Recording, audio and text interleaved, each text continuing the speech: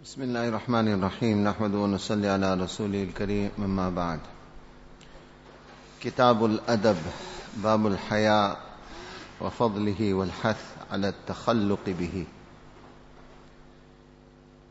عن ابن عمر رضي الله تعالى عنهما أن رسول الله صلى الله عليه وسلم مر على رجل من الأنصار وهو يعظ أخاه في الحياء، فقال رسول الله صلى الله عليه وسلم: دعه فإن الحياء من الإيمان. متفق عليه. As we mentioned yesterday, this is a new subsection of the kitab. Imam Nawawi rahimahullah has given it the title Kitabul Adab. The kitab, or the section of the kitab which deals with adab. Adab, if we literally translate it,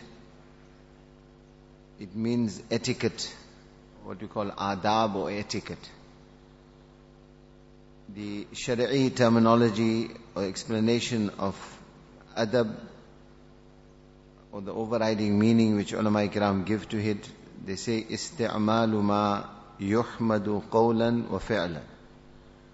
To implement or anoint yourself with those actions which are praised. Qawl, action, in other words, speech wa fi'lan. Speech or actions which are worthy of praise, which are looked up towards. To implement those things within your life, this is what is called adab. This is again one of those terms that you will not find a simple English equivalent for it. But it is a very broad and a very comprehensive term. And adab and etiquette in our deen is something of great importance. If you look at our Salaf-e-Salihin, scholars of the past, for example, Abdullah bin Mubarak rahimahullah was a great scholar, great muhaddith, great faqih, great mujahid. And yet he says, ta'allamtul ilm 20 sana. He says, it took me 20 years to acquire the knowledge that I have. Wa ta'allamtul adab 30 sana. But to acquire the adab and the etiquette of that knowledge took me 30 years. In other words, it took me longer to inculcate within myself those qualities that the knowledge of deen demands, or the etiquettes that deen and shariat demands. As I mentioned, this is a very, very important section of the kitab, because in this, those ahadith will be brought where more than other sections of the kitab, Allah's Rasul sallallahu alayhi wasallam taught us how to live as human beings. In society, when we come into contact with people, we adopt different robes, or we adopt different roles in relation to others. Example, sometimes you are a father in relation to your children. You're a husband in relation to your wife. You're an employer in relation to your employees. You're a cousin or an aunt or an uncle in relation to your relatives. So, with different sections and parameters of society, you will always be adopting some form of role, some robe you are wearing. How to behave in that particular robe. What are the qualities that you should be adorning yourself with? The most superlative and beautiful example we have in Rasulullah sallallahu alaihi wasallam, and he practically taught us in every role or every robe that you will adorn, what is beloved to Allah and His Rasul sallallahu alaihi wasallam, what will earn you your akhirat, and what will make you a beautiful and an attractive human being. And like I said, more than other sections of the kitab, this particular section, Kitabul Adab, will teach us what are the qualities we are supposed to imbibe within ourselves. And we will realize, if we will listen carefully, that unfortunately many of us are extremely deficient in these qualities. And this is what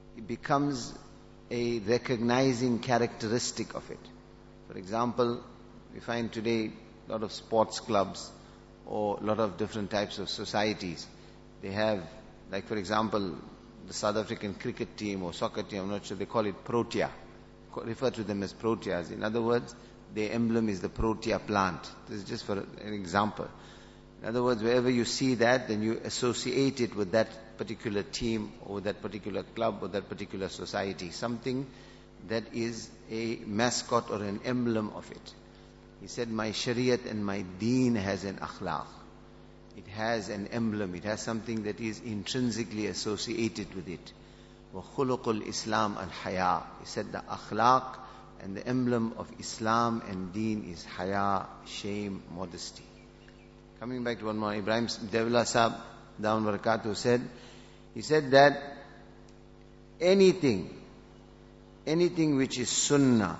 And what is sunnat? Sunnat is nur. It is spiritual illumination. It is light. And sunnat is hidayat. وَإِن تُطِيعُوهُ تَهْتَدُوا. Allah Ta'ala says, if you follow Muhammad sallallahu alaihi wasallam, if you bring sunnah in your life, you will get hidayat. So sunnat is nur, sunnat is hidayat. Sunnat is the road to Jannat. Anything that is sunnat, Maulana Ibrahim Sahib says, you will find two qualities in it. Then you will realize that this is sunnat. What are the two qualities? He said one is sadgi, simplicity. Allah's Rasul sallallahu alaihi wasallam brought himself down to a very, very simple level. In other words, he made deen accessible to everyone. So he says, anything that is sunnah, you will notice in it there is sadgi, simplicity, and in it there is haya, there is shame, there is modesty. And anything that is batil,